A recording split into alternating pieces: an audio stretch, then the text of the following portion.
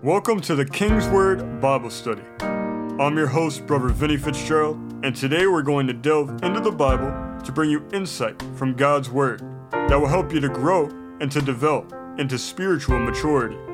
These lessons are designed to help guide you and strengthen you in your relationship with the Lord.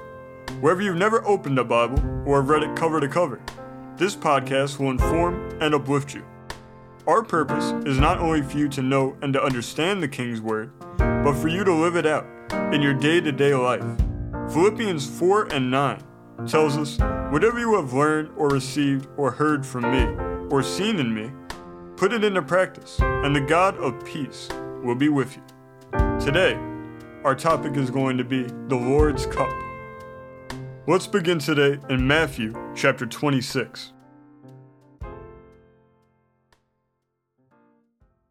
In Matthew chapter 26, beginning in the 36th verse, it says, "Then cometh Jesus with them unto a place called Gethsemane, and saith unto the disciples, Sit ye here, while I go and pray yonder.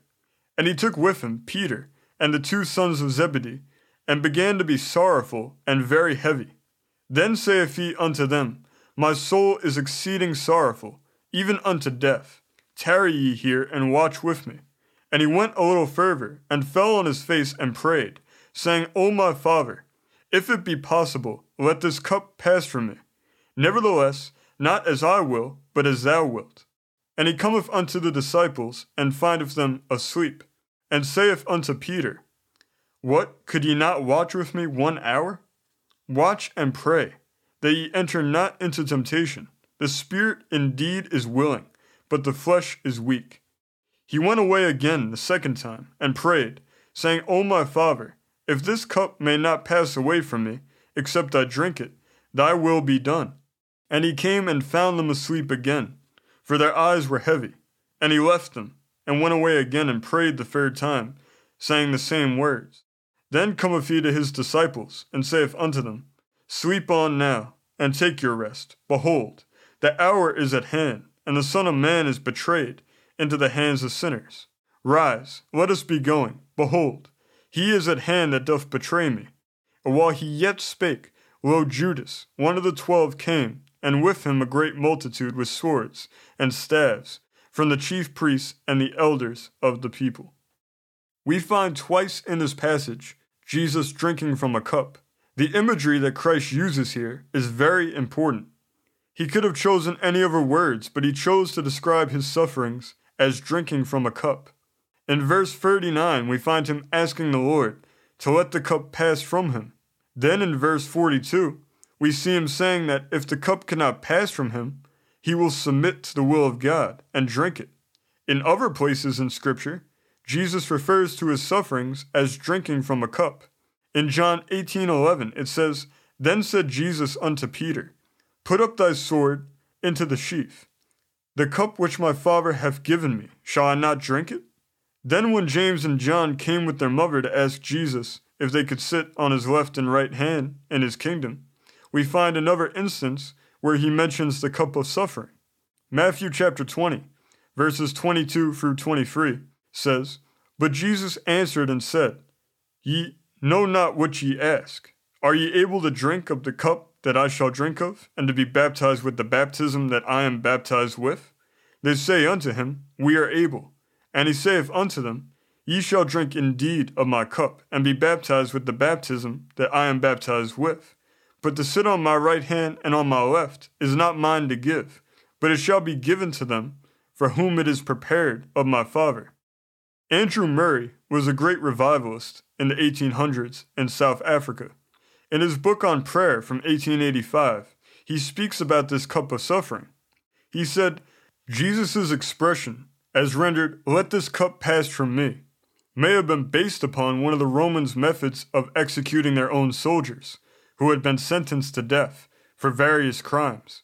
At times they would line them up on a high cliff and push them over one by one, or if the purpose was simply to instill discipline where it had been lacking in battle, they might just push over only selected ones, such as every 10th man. A different method that involved the use of a cup was to line up the men who were to be executed and give the first man a full cup of hemlock or some other deadly poison that created great pain in accordance to the amount that he drank. If this first man had the courage, heart, and compassion, he could drink the full measure of the cup to its bitter dregs and suffer all the pains of the poison himself. If he did, the rest of the men would go free. If he did not, the next man must drink the poison also, and he had the same choice as the first man, to drink the full measure of the poison and suffer its pains for the rest of his companions, or he could let them suffer the pains of their portions of the poison. Each man to whom the cup was passed had the same choice. The symbolism of this and the cup that our Lord spoke of is clear. The Lord became the one who drank the full measure of the cup, and the wrath of God for the sins of humanity, so that we could all go free. He could have passed the cup to us and let us endure the wrath of God for our sins, but he drank fully of it on our behalf. Christ took the wrath of God upon himself that we deserved, so that we could enjoy God's mercy and grace instead. We saw earlier in Matthew 26:39 that Jesus asked the Father to let the cup pass from him. We see his humanity in this verse. He was fully God and fully man. As a man, he knew what was coming, what suffering he must endure, and he was naturally averse to suffering and pain. He knew this was not part of the plan, not part of the will of God. This is why he began by saying, "If it be possible," and ended with, "Nevertheless, not as I will, but as thou wilt." Then in verse 42 he says, "Thy will be done." He knew the Father's will for his life, and it was in that he was fully God that he had the strength to not pass the cup, but to drink the full measure of the cup down to its bitter dregs. Jesus knew the purpose of his life. He knew why he had come to earth, and it was no different in the Garden of Gethsemane.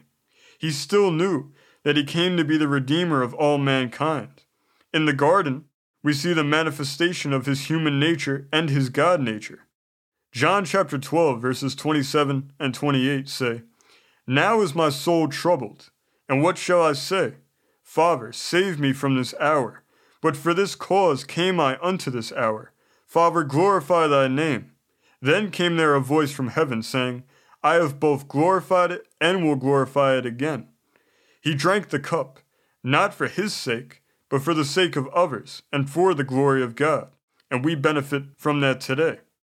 There's also another important reason why Jesus used the imagery of the cup to describe his upcoming sufferings while he was in the garden.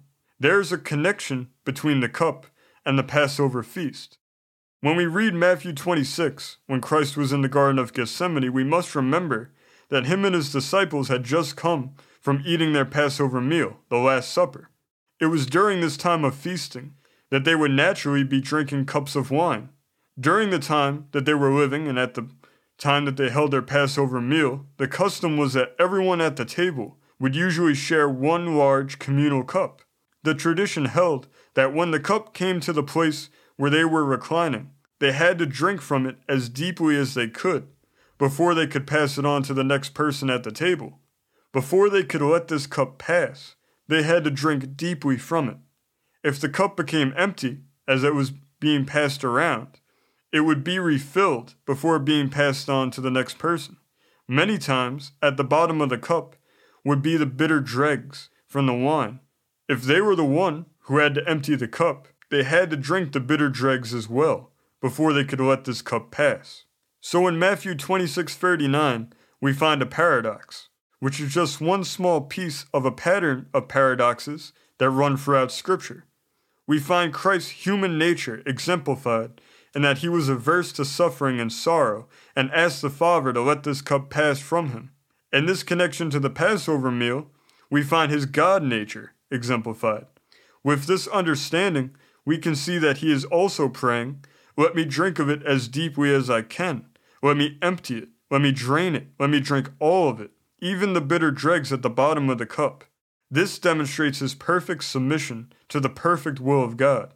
As a man, he wanted to pass the cup of pain and death, but as God, he wanted to drink its full measure. Psalm 75:8 says, "For in the hand of the Lord there is a cup, and the wine is red. It is full of mixture, and he poureth out of the same. But the dregs thereof, all the wicked of the earth shall wring them out and drink them. All the strength of the bitter herbs is kept in the dregs. They were intensely bitter. No one would drink the dregs unless they were forced. The bitter dregs were set apart to be the portion of the wicked. When Christ drank the full measure of the cup, he drank it all the way down to the bitter dregs. The dregs were punishment for sin, and Christ drank them on our behalf, even though they were intensely bitter. The most intense part of suffering was his separation from God. Once God is removed completely from the picture, there is no sweetness, there is only bitterness. The key is that we need to accept that Christ drank the full measure on our behalf. Otherwise, our portion will still be the bitter dregs. Psalm 11:6 says, "Upon the wicked he shall rain snares, fire, and brimstone, and a horrible tempest. This shall be the portion of their cup." Even though this is the portion of the wicked, and the people who live without God and call evil good and good evil, there is an opportunity for forgiveness. We serve a God of second chances, and it's no different when dealing with the portion of the cup. We find this exemplified in Isaiah. Let's go to Isaiah chapter 51.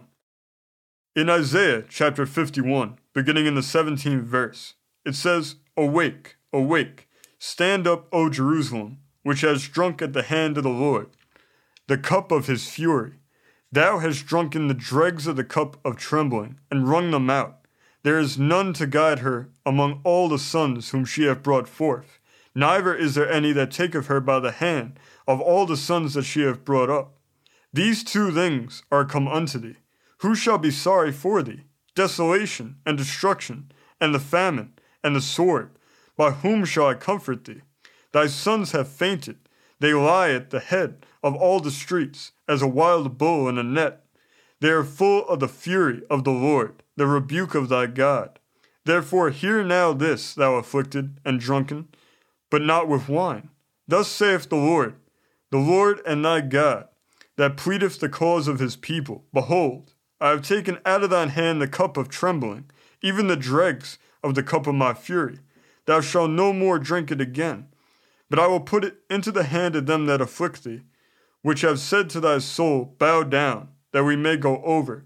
And thou hast laid thy body as the ground, and as the street to them that went over."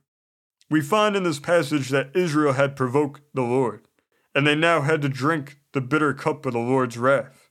God knew they had had enough. Verse 20 says, "They are full of the fury of the Lord, the rebuke of thy God." We see God's forgiveness shown to the Israelites. We find here a demonstration of God's mercy and his grace. We find his mercy in verse 22, when he says, "Thou shalt no more drink it again." Then we see his grace in the same sentence in the beginning of verse 23, when he says, "But I will put it into the hand of them that afflicted thee." We find the Israelites not getting what they deserve in verse 22, and then we see them getting what they don't deserve in verse 23. And that's the difference between mercy and grace. God kept his word to the Israelites. Nahum chapter 1 and verse 2 says, "God is jealous, and the Lord revengeth. The Lord is furious. The Lord will take vengeance on his adversaries, and he reserveth wrath for his enemies." Psalm 99 and 8 says, "Thou answerest them, O Lord our God. Thou wast the God that forgavest them, though thou tookest vengeance of their inventions." The Lord never forsook Israel. He allowed them to have a drink from the cup for a season, but he never left them, and he brought justice in his perfect timing. Earlier, in verses 15 and 16, it says, "But I am the Lord thy God, that divided the sea, whose waves roared. The Lord of hosts is his name. And I have put my words in thy mouth, and I have covered thee in the shadow of mine hand, that I may plant the heavens, and lay the foundations of the earth, and say unto Zion, Thou art my people." Even though they were made to drink from the cup, God covered them, because they were his chosen people. And we see in Isaiah chapter 51 a prophecy that Jesus later fulfilled, and that he took our cup, and he took away the bitter dregs from being our portion and took it upon himself. Today, we have been speaking about the cup of God's wrath. If we are to be true disciples of Christ, we need to be willing to drink of his cup. As we saw earlier in Matthew 20, Jesus said to his disciples, James and John, "Ye shall drink indeed of my cup." We are called to share in his cup, but we are called to share in a different cup. Christ has already drunk the cup of wrath to his bitter dregs on our behalf, so we wouldn't have to. We know that wrath is not part of God's will for our lives. 1 Thessalonians 5:9 says, "For God hath not appointed us to wrath, but to obtain salvation by our Lord Jesus Christ." God is offering us a different and a better cup, and he wants us to share in it with him. Psalm 16:5 says, "The Lord is the portion of mine inheritance and of my cup. Thou maintainest my lot." The cup that God is offering us isn't the wrath that he took upon himself. It's the love, mercy, and grace that are now available to us because of his sacrifice. He himself, and all those things which are a part of his character, are our portion. We are to drink deeply of his love, his mercy, and his grace. We are to drink deeply of he himself, our Lord and Savior. His cup is also a cup of living water. When we share in his cup, we can draw from the wells of living water. Psalm 116:13 says, "I will take the cup of salvation and call upon the name of the Lord." Salvation is in the cup. Eternal life is in the cup. And God's will for our lives is in the cup. We need to drink deeply of it. At the bottom of it, there are no bitter dregs. There is only sweetness. Drinking of this cup helps us to live our Christian life to the fullest of what it can be. We are called to drink of this cup. Isaiah 55:1 says, "Ho, everyone that thirsteth, come ye to the waters, and he that hath no money, come ye, buy and eat. Yea, come, buy wine and milk, without money and without price." God wants everyone to drink of the cup, no matter who you are, no matter what your past is, or what your present is. God is calling you to drink of the cup. 2 Peter 3:9 says, "The Lord is not slack concerning his promise, as some men count slackness, but is long-suffering to usward, not willing that any should perish, but that all should come to repentance." Even though we know that it is the Lord's will for us to drink, we still have a free will. We have a choice to make. God won't force us to drink. We need to make the choice ourselves. No one else can make it for us. Many choose willingly not to drink of the cup. We find an example of this in John chapter 4, when Jesus was speaking to the woman at the well. He had asked her for a drink, when in verse 10 it says, "Jesus answered and said unto her, If thou knewest the gift of God, and who it is that saith to thee, Give me to drink, thou wouldst have asked of him, and he would have given thee living water." Many don't drink of the cup out of ignorance. They don't realize to the full extent what they are being offered. After the woman at the well had spent time with Jesus, we find a change in her. She now desired to drink of the cup, but she realized what Christ was offering her. Verses 13-15 say, "Jesus answered and said unto her, Whosoever drinketh of this water shall thirst again. But whosoever drinketh of the water that I shall give him shall never thirst. But the water that I shall give him shall be in him a well of water springing up into everlasting life. The woman saith unto him, Sir, give me this water that I thirst not, neither come hither to draw." Like this woman, we need to desire to drink. The way we get the cup is by calling on the name of the Lord. As we saw earlier in Psalm 116:13, it says, "I will take the cup of salvation and call upon the name of the Lord." We take the cup by calling on him because we are told to ask and ye shall receive. Taking and drinking are actions. They require effort to be expended on our part. Once we take the cup, we need to drink of it. We do this through spending time with God in prayer, studying his word, and most importantly, in our praise and worship of him. Our praise and worship is when we connect the most intimately with God and when we drink the most deeply from his cup. All the greatest things that God wants and has for us are in the cup. That is our portion. God himself is our portion. We need to make the choice today to take the cup and drink the full measure of it. God wants us to have the new wine of the covenant of grace, his living water. When we take and drink, we will be able to say with David, "My cup runneth over. Surely goodness and mercy shall follow me all the days of my life, and I will dwell in the house of the Lord forever." Let's close in prayer. Lord, we thank you for your cup, Lord. We thank you that you drank the cup of wrath to its bitter dregs, that you drank it on our behalf, Lord God, of its full measure, and that you didn't let the cup pass, but that you took it and drank all that there was to drink. Lord, we take the cup of salvation, we claim it in faith, and we drink deeply of it, the cup of living water, of eternal life, of your salvation and healing power, Lord God. We thank you that you have made this cup available to us and that you have ordained for us a special and unique and peculiar portion for us, Lord God. Lord, we thank you for all that you do and have done and will do on our behalf, Lord God, and we thank you that others will realize their need for the cup, Lord God, and drink deeply of it for themselves, Lord God. Let this word spread and go throughout the earth, that we are to drink deeply of your cup. Lord, we thank you, we give you all the praise and honor. In Jesus' name, amen. Now, if you want to drink of the cup of the Lord and have Jesus as a part of your life today, all you need to do is to invite Jesus into your heart to be your personal Lord and Savior. You then need to repent of your sins and ask for His forgiveness. Then you trust that you've been forgiven and you ask for His free gift of eternal life.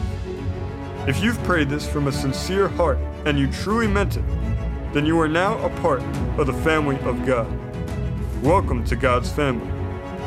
We want to thank everybody for listening today. We appreciate you taking out your time to spend with us. If you would like to give us feedback and tell us how much you appreciate this show, you can contact us at kingswordbiblestudy@gmail.com. And if you would like to learn more about this program and this ministry, you can visit kingswordbible.com. We appreciate also if you write a review from wherever you're listening to this podcast from. And if you follow and subscribe so that more people can hear the King's Word for themselves. God bless you. We want you to know that we love you all. And we will see you next week as we continue to study the King's Word together.